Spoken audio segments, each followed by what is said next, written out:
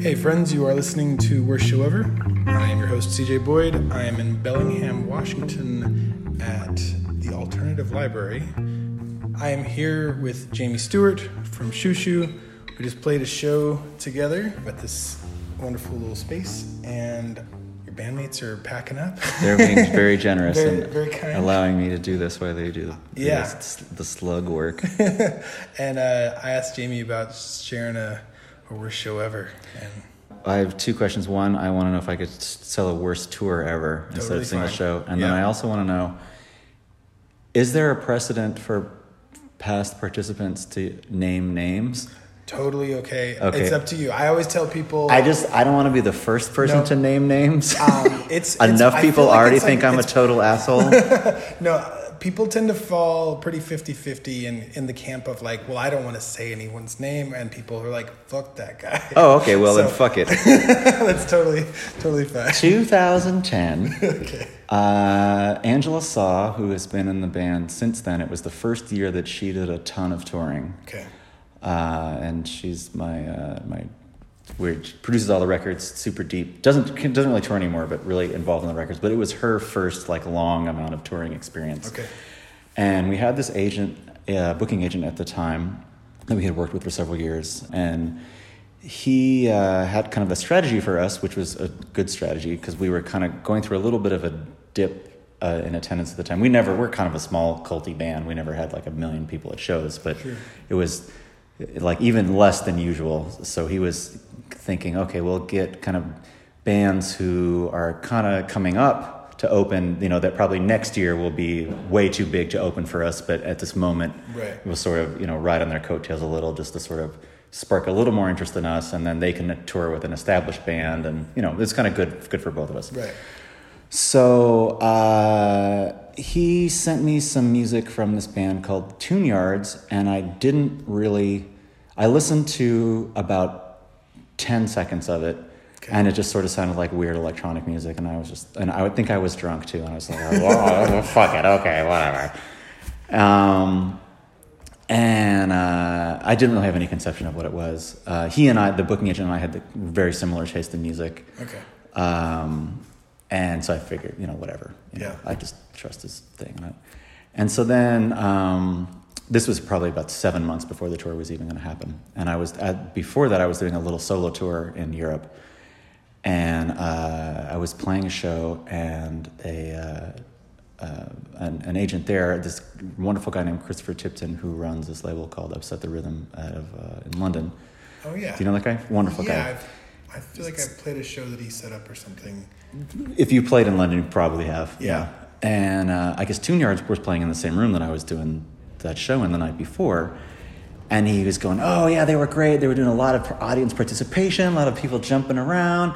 The people had a wonderful, joyous time. And for me, that's like the worst, like a fucking nightmare show. Like a wonderful, joyous audience participation-y kind of show. I'm like, okay. Oh, fuck. And I just had to put it out of my mind. Like, I heard what he said, but I couldn't, it didn't occur to me. I didn't have the fortitude at the time to go, oh, shit, maybe I should look into this a little more and see this fucking band. I was just busy packing up. It entered my mind intellectually. The implication didn't really sink in enough. Right. Normally that's really far away from what we think is okay. Okay. I have a moral problem with shit like that. Okay. So anyway, the tour happens, and we did a few weeks, maybe 2 weeks before, without them when we were meeting them in San Diego.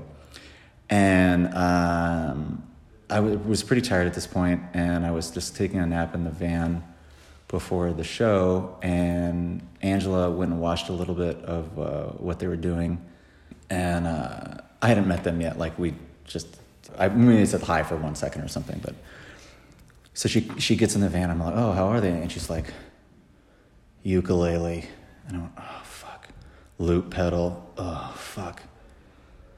A lot of audience participation. I was like, oh, God damn it. And she was like, yeah. I'm like, oh, well, I don't know. Are they nice? She's like, yeah, they're nice. And we're like, okay, well, let's see how it goes. I don't know.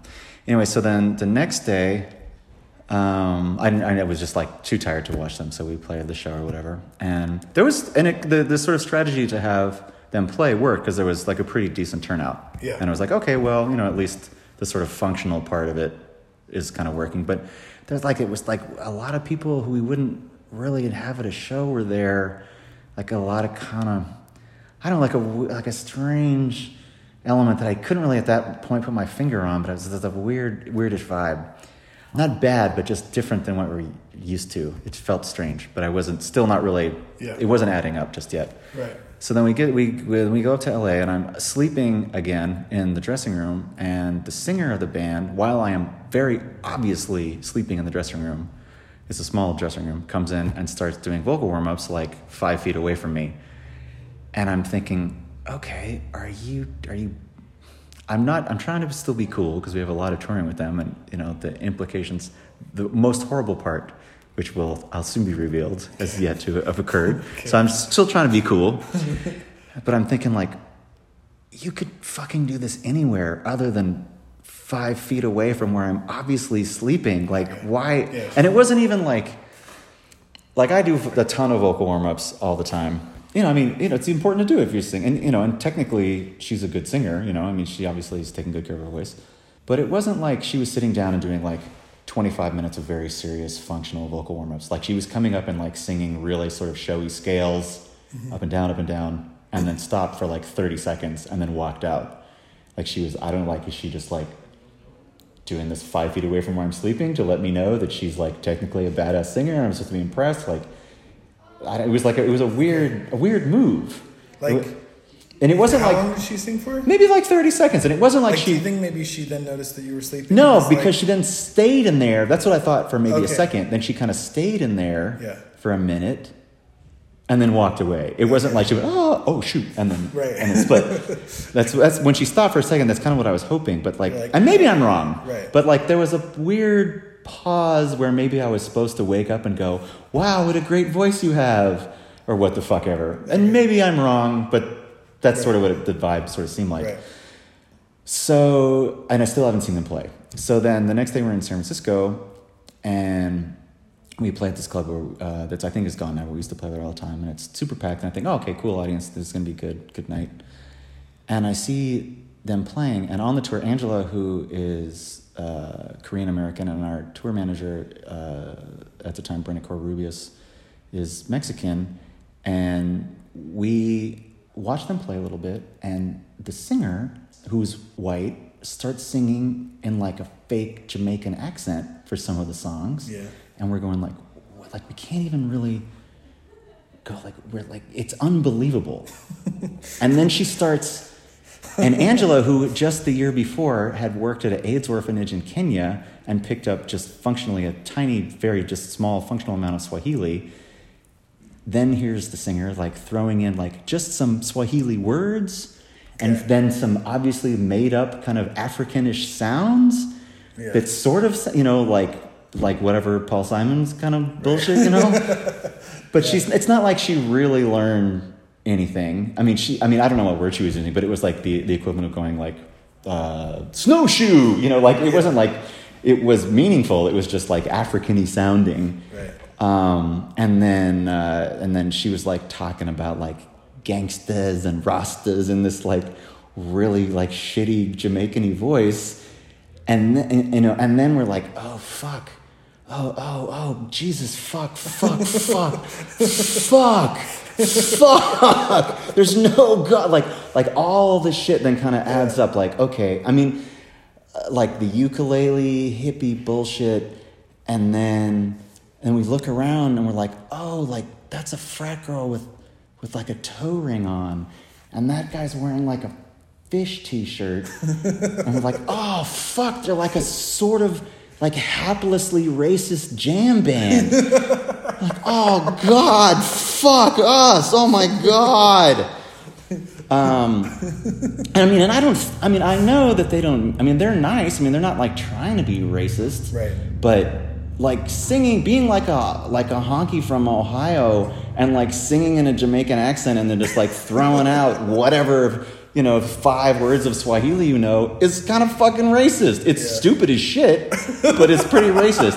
And it's not like it was like a shitload of African people in the audience. It's all like white frat girls who were in the audience. And then, like the 10 people who came to see us. And then it gets even worse because they when they started the tour with us, like they have since become hugely popular. Yeah. And it was right when they started touring with us is when that kind of started happening. So there was like the audiences, which was mostly their audience, were freaking out. They fucking loved them. Yeah. And technically, like they can play, and if the music wasn't offensive, it would be interesting. At this point, was it just her solo? No, she was playing with this bass player named Nate something. I'm just curious. I can't remember. And they, so when so like they would have their fucking party show, their sort of appropriative sort of accidentally super racist party jam. And then like we were opening that tour with an incredibly long, dissonant, super slow song about child molestation. Okay. So it was just like humana, humana, humana, humana, humana, ba-dum. And they were just like, like it really, really, really did not work at all. Right. It super didn't fucking work for us because we hated them musically and we fucking hated them politically, to an astounding degree. But and then it just was soul crushing because all these there was a period around this time where there was a shitload of bands doing really like a shitload of honky bands doing a bunch of like bullshit Northeast version of like Ivy League Afropop shit was happening, like Dirty Projectors and Vampire Weekend and all. Like it was a thing at that time. I don't think those bands still exist, but I think they have seen the error of their ways. Yeah. And they realized how politically problematic it was for them to be doing this.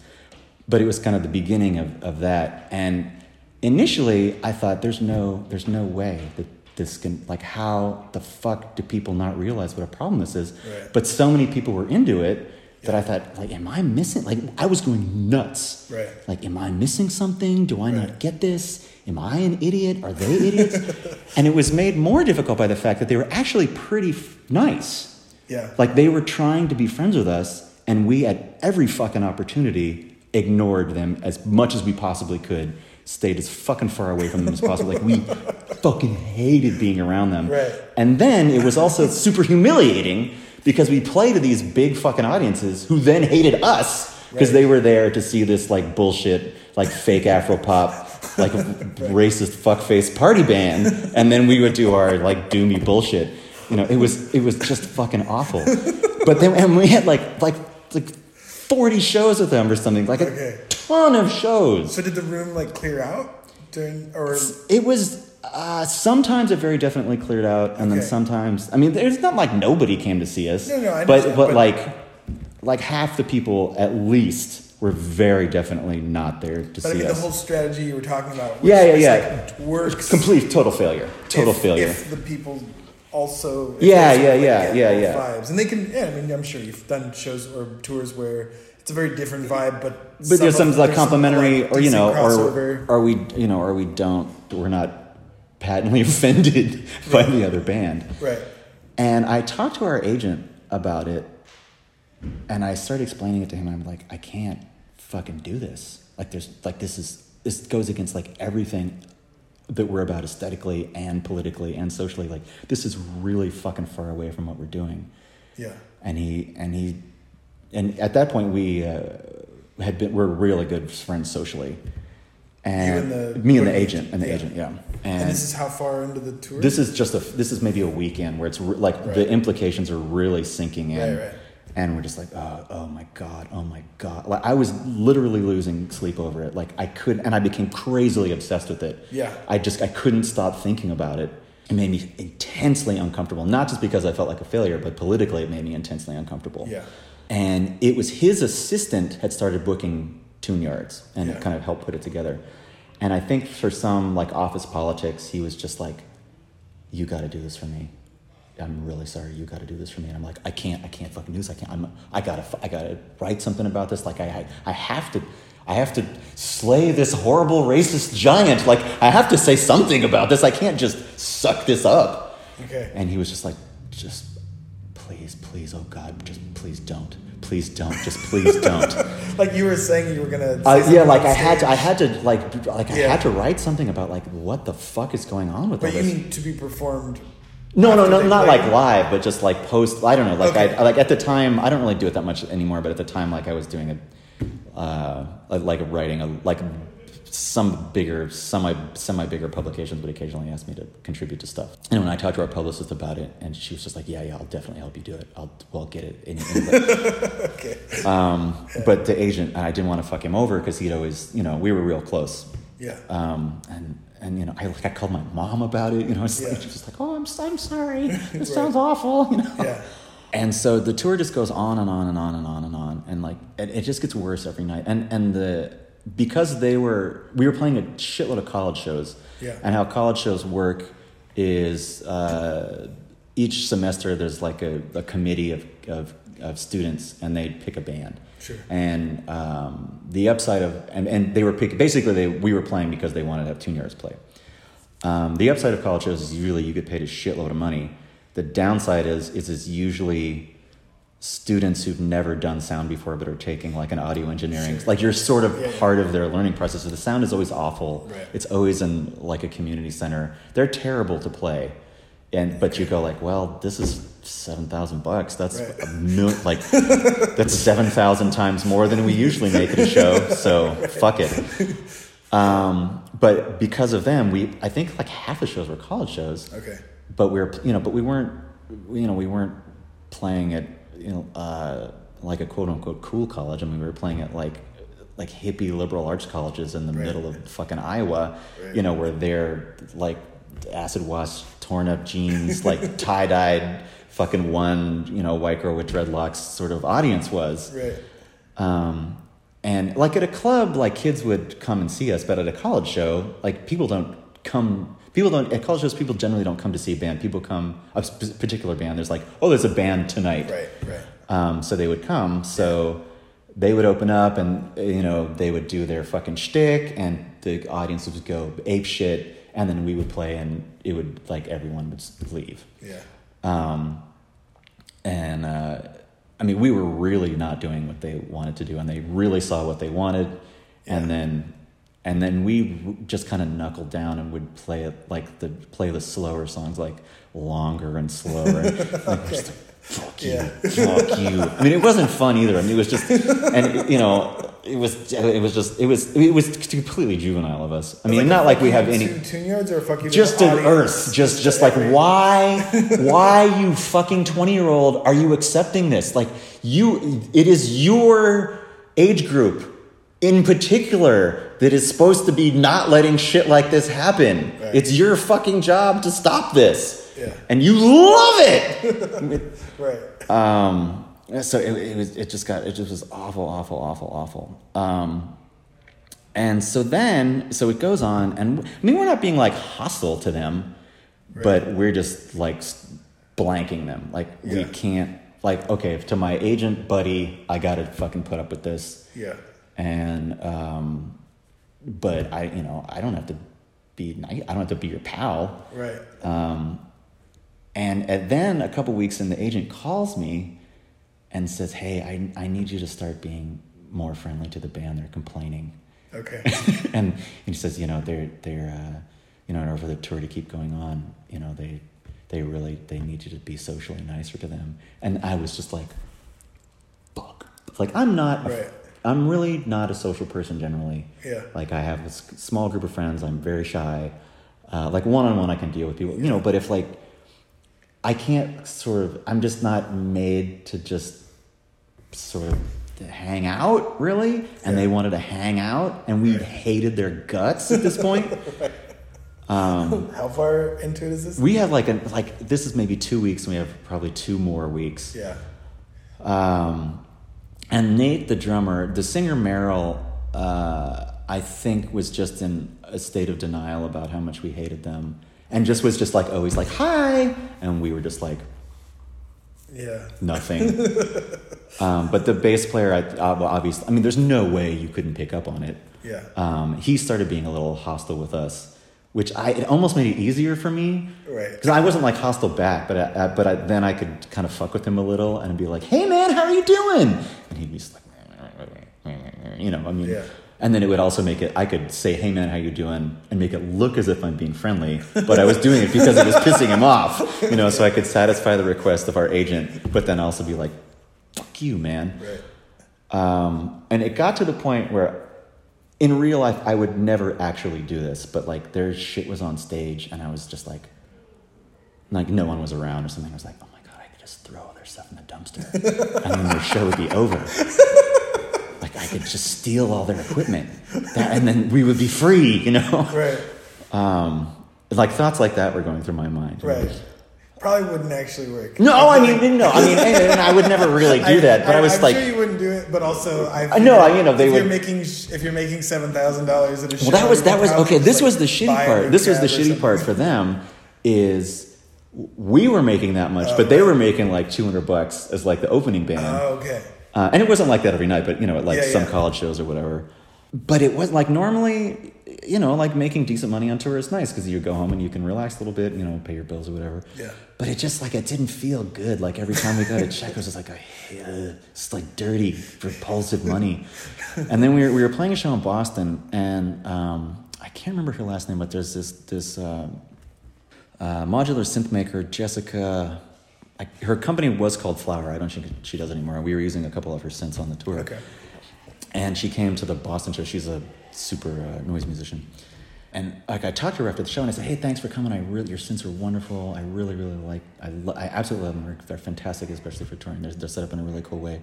And her only response was, who is that fucking bullshit, racist, fake African band that was opening for you? Right. And it was such like an incredible validation because I was like, oh, I'm not insane. I'm not crazy. Oh my God. Right. That's what made it really hard because it was humiliating. And then I couldn't tell like if my feelings were correct. Right. Now, I'm sort of assuming from what you said before, but like your whole band was on the same page, it sounds like. Oh yeah. Like the tour manager, Angela, and I, and especially because they're people of color and they were just like, And then I was like embarrassed, like being white, like my fucking band and crew are like extra fucked because of these people, Right. So it was dark. It was very, very, very dark. And then it got to the last show, and by the time the last week rolled around, like they weren't talking to us and we weren't talking to them. And it wasn't like we were being mean, but it was just like they finally figured it out. Right. And we were just like, oh, thank Christ, they're not like trying to be pals with us anymore. Right. But then we're in the parking lot of the very last show. Like I'm a dick, but I like fundamentally want to try to be nice or believe in the possibility of humanity, or maybe not less now, but then a little bit, like there's some good in the world. Maybe try to be a good Christian, or I don't know, something. Okay. So my mom's husband had given me this. A couple years before, he gave me this Howlin' Wolf biography, and then I saw him and he gave me this Howlin' Wolf CD, but it was one I already had, but I didn't want to say to him, oh, thanks, I already got it, I don't need it, Right. So I just had it in the car. So we're packing up, and it's the tour is done. And this is after the last show. After the last show, we're all in the same parking lot packing up, and I can see Meryl, the singer, walking up to us to give us some tearful thank you and goodbye, and I really just want them to fucking drive away. Like I want them to be classy enough to realize how much we fucking hate them and just to split, but she's not gonna do it. Right. She's walking up to us, she's like literally got her arms open, and I'm just like, okay, how can I be cool? I'm just like, all right, hey, thanks for the tour, I got you this Howlin' Wolf record, maybe you like. And she looks at it and she's like, oh yeah, Howlin' Wolf. Like obviously not into it. And I'm just like, oh fuck. Like he's one of my favorites. I'm like, oh, I hate you even more now. That you're not even cool enough to like this. But then she's really, really sweaty. And stinks. She fucking. Oh, that was another thing. She fucking stank.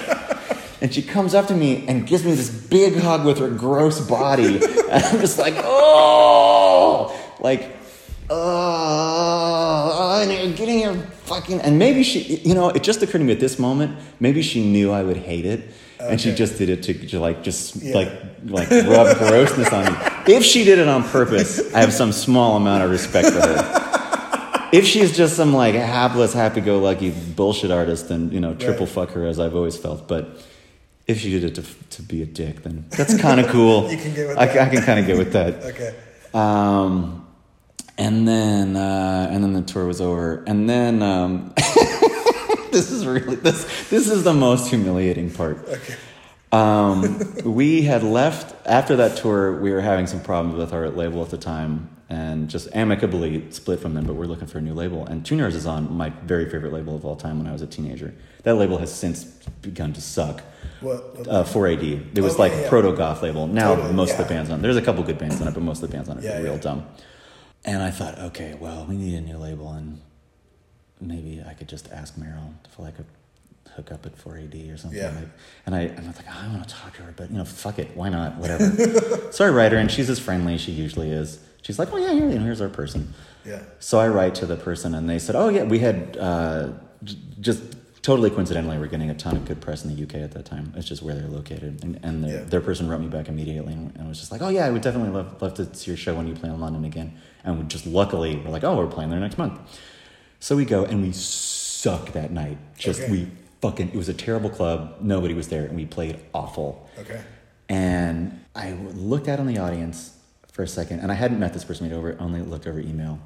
And I looked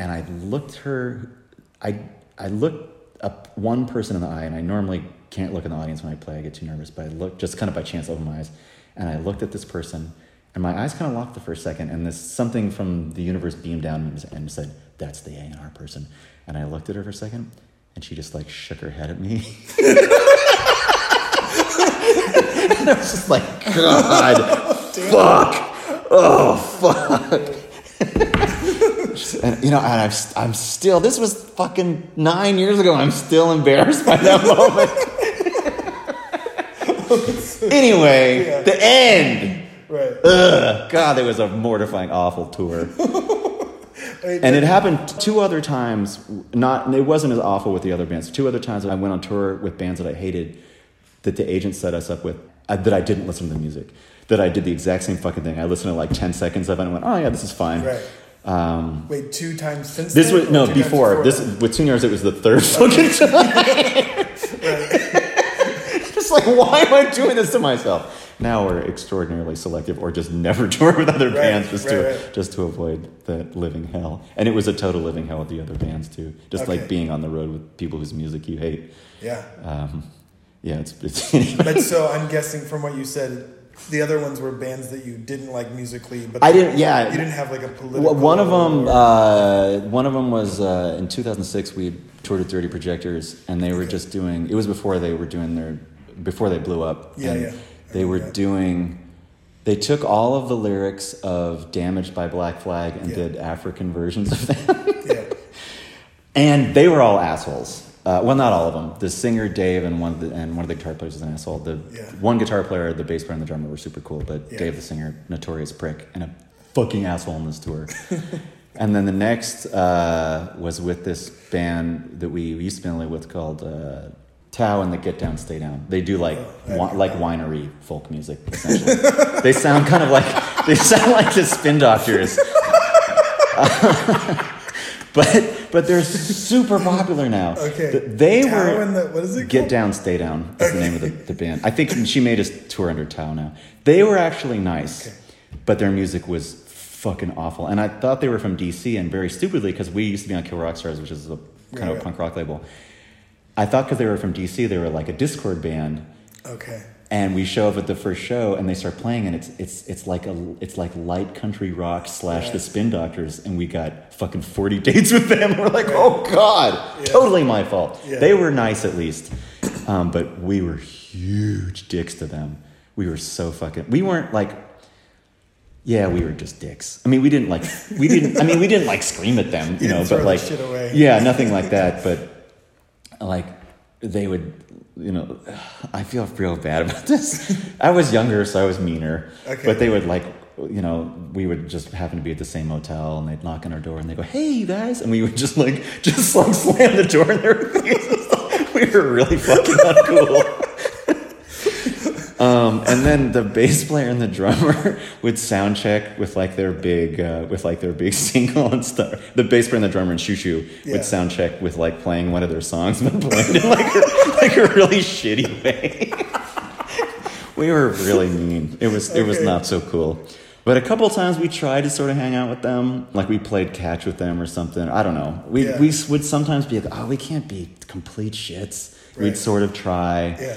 Yeah. And then at one point, I feel the guitar player in Tao's band quit the tour about halfway through, but didn't leave the tour. He had no way to get home. So he would just hang out backstage, but not play the shows. Whoa. Yeah, it was real. I don't think I've ever seen that. No, it was I've seen bands. Yeah, people lose their mind, and but he tour, stayed for the rest of the tour, but not playing. Did he have a fallout with the? We weren't really talking with him, so I don't know what the fuck happened. But the thing was, they sounded way better without him. Okay. Tao is actually a good rhythm guitar player. She can play. Yeah. And then we kind of liked him a little better because they're oh well shit because that guy was more wanky. He was kind of covering all her shit up, and he sucked, and we're oh, they sound way better. So we told him they sounded way better. Right. But he was in the room. It was super uncool. And then they had the bass player, who I think is the only member of that lineup who still works with her, really, we could tell, wanted to murder the guitar player who quit. Okay. And I think, though, I might be completely misremembering this, but I have some vision of him holding his arms and having him pushed up against the wall in the dressing room. Of the bass player almost going to beat up the guitar player who quit. Yeah. Okay. And at one point, after the very last show, we were playing at this place in San Francisco called Bottom of the Hill, which might be gone, and they had this courtyard that has some glass doors, and everyone had loaded out. And the dressing room is above the courtyard, not in the club. So I think he had been hanging out in the dressing room and not realized that everyone had split, and the glass doors were locked, and everyone was out of the club, and the management was gone. Right. And I just ran back in to get my bag real quick, and he was had his hands on the glass doors, he was locked in the courtyard. Okay. And I had this thought for 1 second. Fuck it, I'm gonna just fucking leave this guy in there. And we were looking at each other, and he could see my face. He knew that I was thinking about it. And then it made me feel like such a dick that he could tell. Yeah. Just oh fuck. And I opened it up, and he looked at me. He gave me a hug. Wow. We had not. I think we had said 5 words to each other the whole tour, but just the fact that. Wait, this was the guitar player? No, this was the bass player. Okay. Yeah. That he knew that I was gonna be do the meanest possible fucking thing, because there was no one who could have come and got him. Right. It was, I don't know. It was kind of funny. I have never spoken to him again. And then 2 more tiny things about this is the drummer, whose name was Willis. We used to call him Thrillis. Was a terrible drummer. Okay. He wanted to be good, and we at the time were touring with this drummer named Chess Smith, who is one of the best drummers in the entire fucking world. Yeah. And I think Thrillis became really impressed watching Chess every night because he's a wonderful player. He's a killer, yeah. So he between every song, he would, after the song was over, they do their da da da da da da ba, song's over, and then Thrillis would do this giant fucking crazy fill for 15 seconds. Yeah. But he did it 5 or 6 times in the set. It was completely incongruous. And Tao had they had a show kind of she had a joke she would tell every night, patter and shit, know. Which is pretty reprehensible, but whatever. It worked out for her. She's super fucking famous now. I'm glad it worked out for her. But it got Thrillis was doing all his fucking, he was practicing basically, trying to play fancy shit. But he was doing it over her jokes and stuff. So she would periodically just turn around, or not periodically. At one point she turned around and went, "Whoa, Tiger! Whoa!" And then a really good friend of mine, record producer John Congleton, was producing a Tao record, and he was mixing one of our records when his manager called him to ask him if he wanted to do it. Yeah. And I was just like, dude, no. And he's like, oh, I kind of want to do it. Well, I'll check it out. She seems cool. I'm like, no, she sucks. Don't do it. He's like, well, fuck, you don't know anything, man. He had a great time there. Totally, he really liked working with her. Everybody on earth other than me thinks she's great. Okay. So, I'm a dick. So I thought, okay, and we were on the same label, for a while.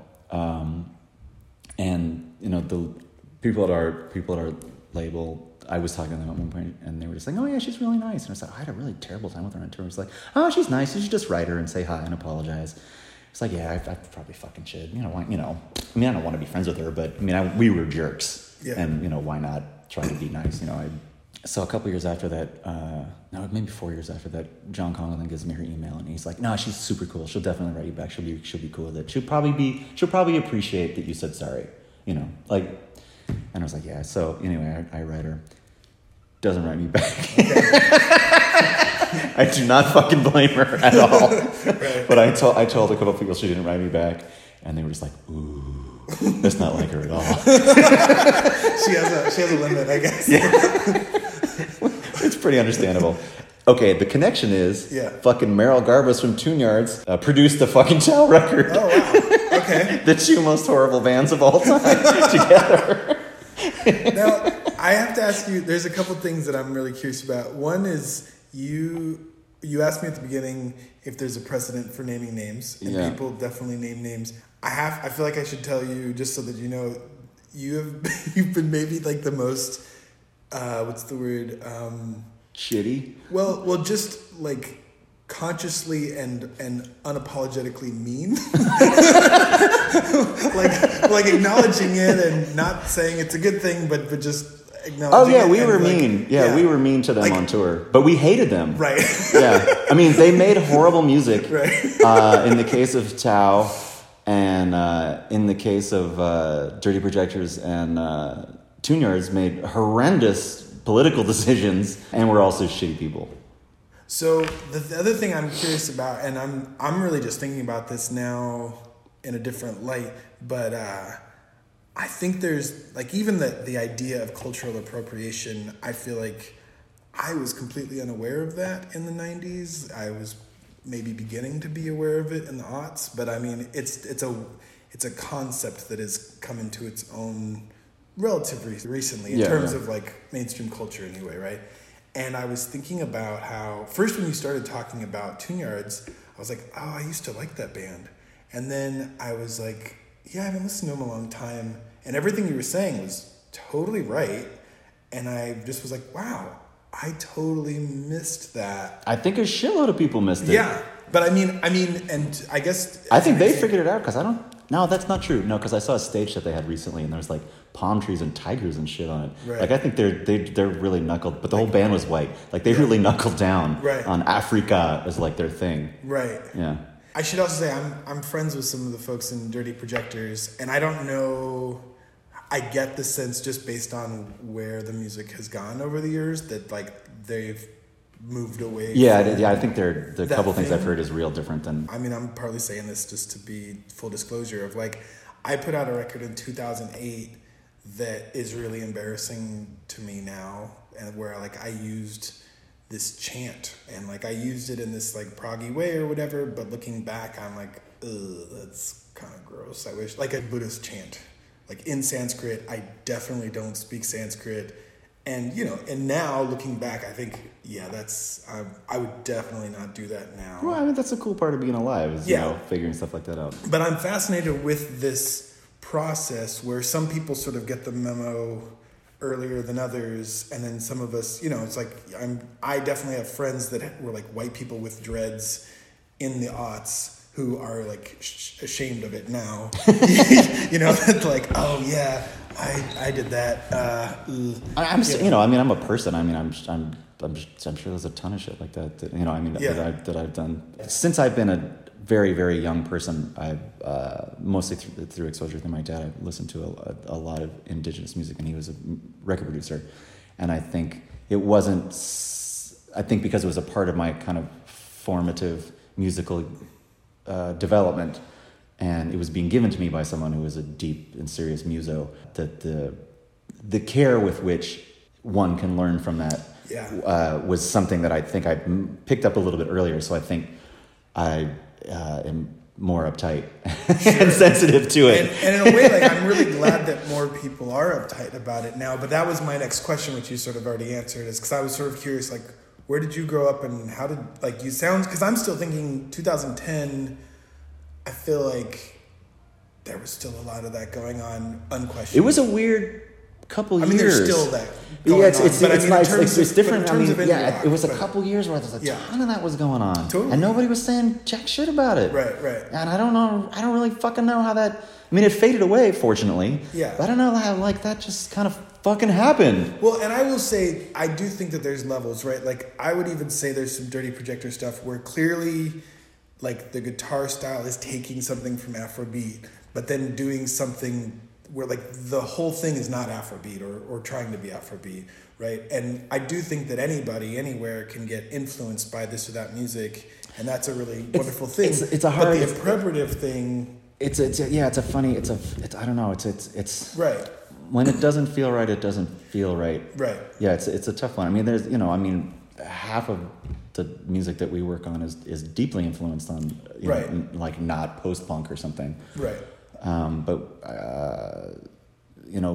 I guess probably the biggest influence that we have and that we've talked about is gamelan music, but we don't, but it's more the way that the rhythms are layered. Right. And the use of using tuned percussion rather than just taking a gamelan thing and then, like, singing about partying over it or something like that. Right. Like, I think it's completely, and, I'm being super, I don't know, I mean, what the fuck do I know? But from my perspective, I think it's wonderful to be influenced by music, musics that you culturally don't have anything to do with. But I think being influenced by it and then copying it in a bullshit half-assed way is super different. Totally. Well, I agree that it's super different, but I think you're also saying, or maybe tell me if I'm wrong, but there is some gray area where things that might feel over the line for you don't seem to be over the line for someone else. And for sure. I mean, I could totally be fucking wrong too, but it was my sensation and impulse at the time. I think you're right. I just think that in the case of Tune Yards, I think that I'm right. But I think in a generalized way, I'm sure there's, I could be wrong in other situations. But I mean, we all sort of, like, come to conclusions at whatever time that we do. Yeah. And I what's interesting to me is that I totally agree with you, and yet I had never thought about it with Tune Yards. Like, I was aware of it with Dirty Projectors. There was definitely, like, and you brought up Paul Simon. Like, there's Paul Simon stuff that I love, and now I have a very different, complicated relationship to it than I did. It's a complicated thing with him, though, because he's using the real dudes. Yeah.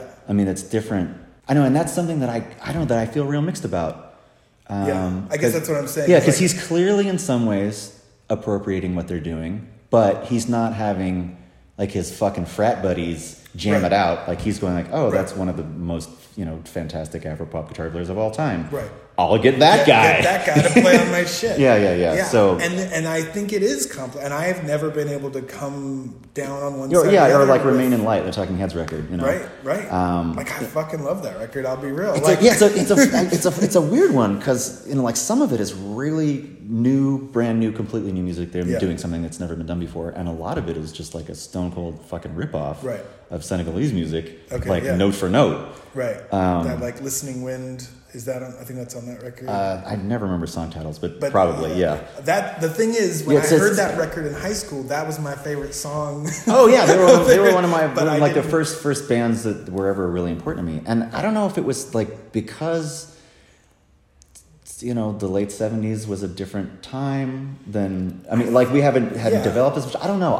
I think some people say that record is bullshit for that reason now, and then some people say because of it was a different period in time that it's okay, or they did it in a different way, or I don't know. It's a complicated one. Especially now, especially I would say, and this might sound a little off or a little out of left field, but I think especially after Standing Rock and after the way in which colonization was brought into this sort of mainstream activist or leftist conversation that I've been noticing. I feel like in the last few years, we're talking about like decolonizing this, like thinking about that seriously is way more in the sort of like mainstream zeitgeist or whatever you call it, like the consciousness right now.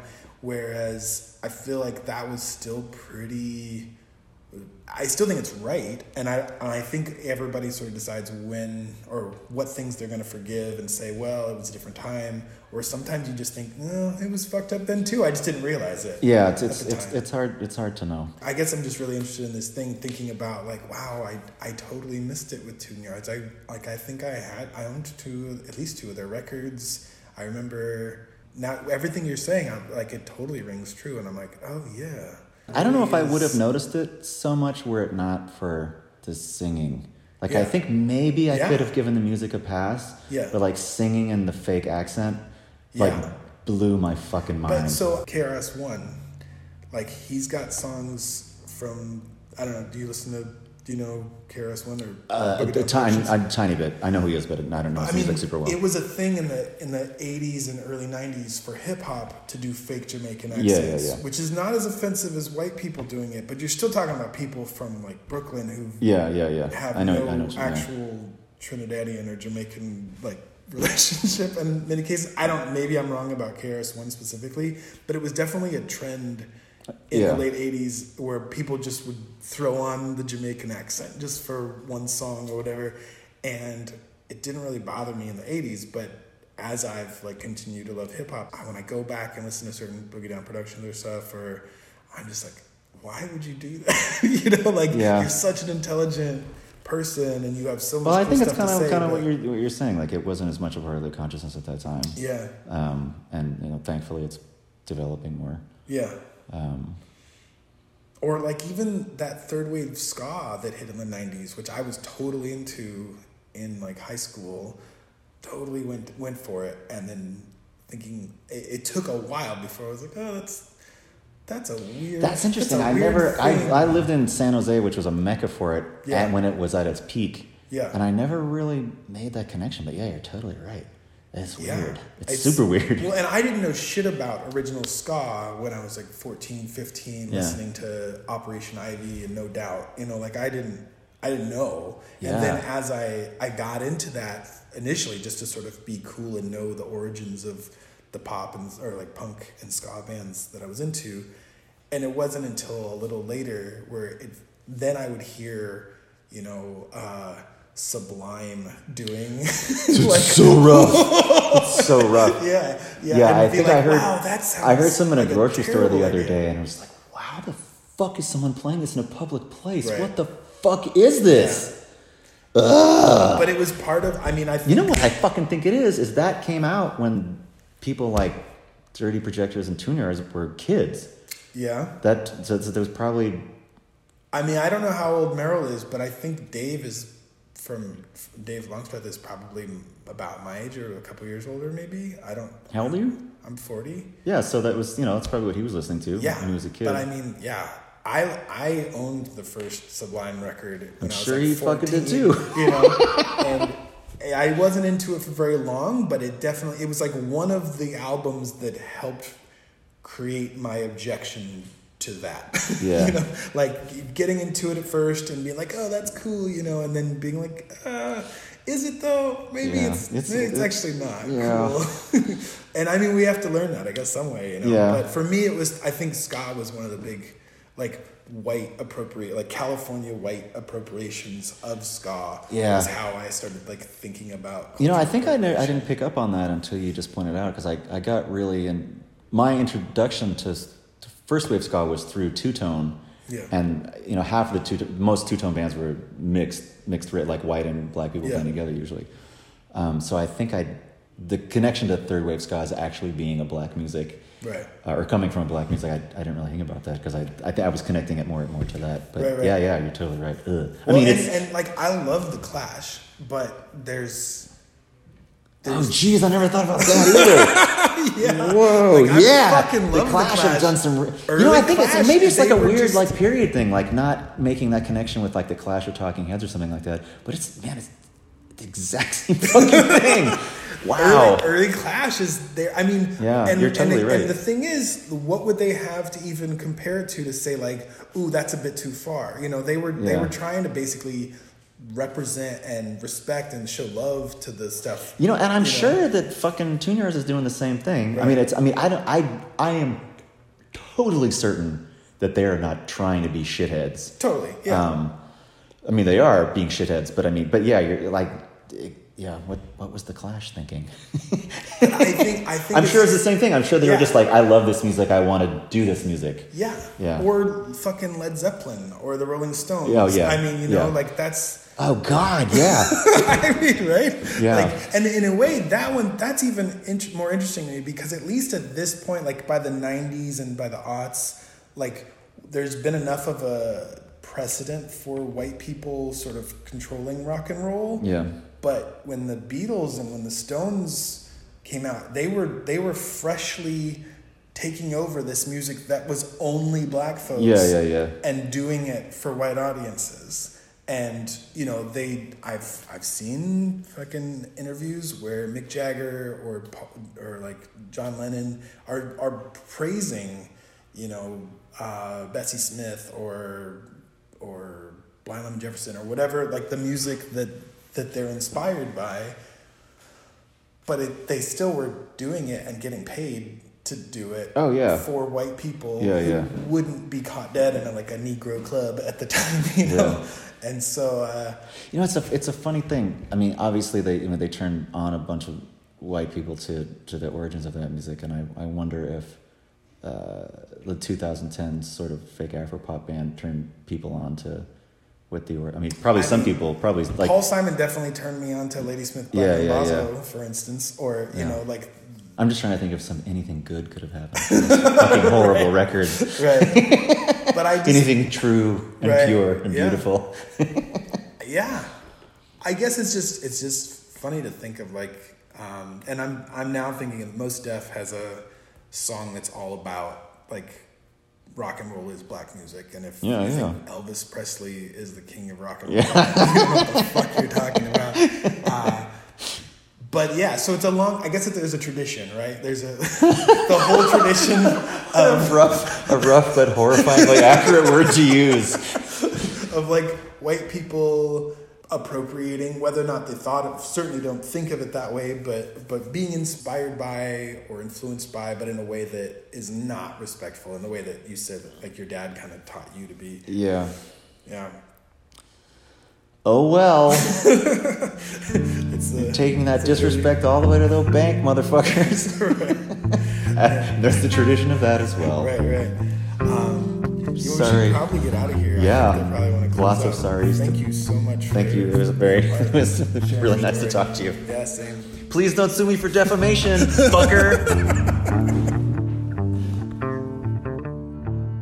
This episode of Worst Show Ever was made possible by the Patreon pledges of Dewana Flyman, Meg Roberts, Christina Perez, and Evan Quayberg. If you'd like to support this endeavor, please go to patreon.com/worstShowEver.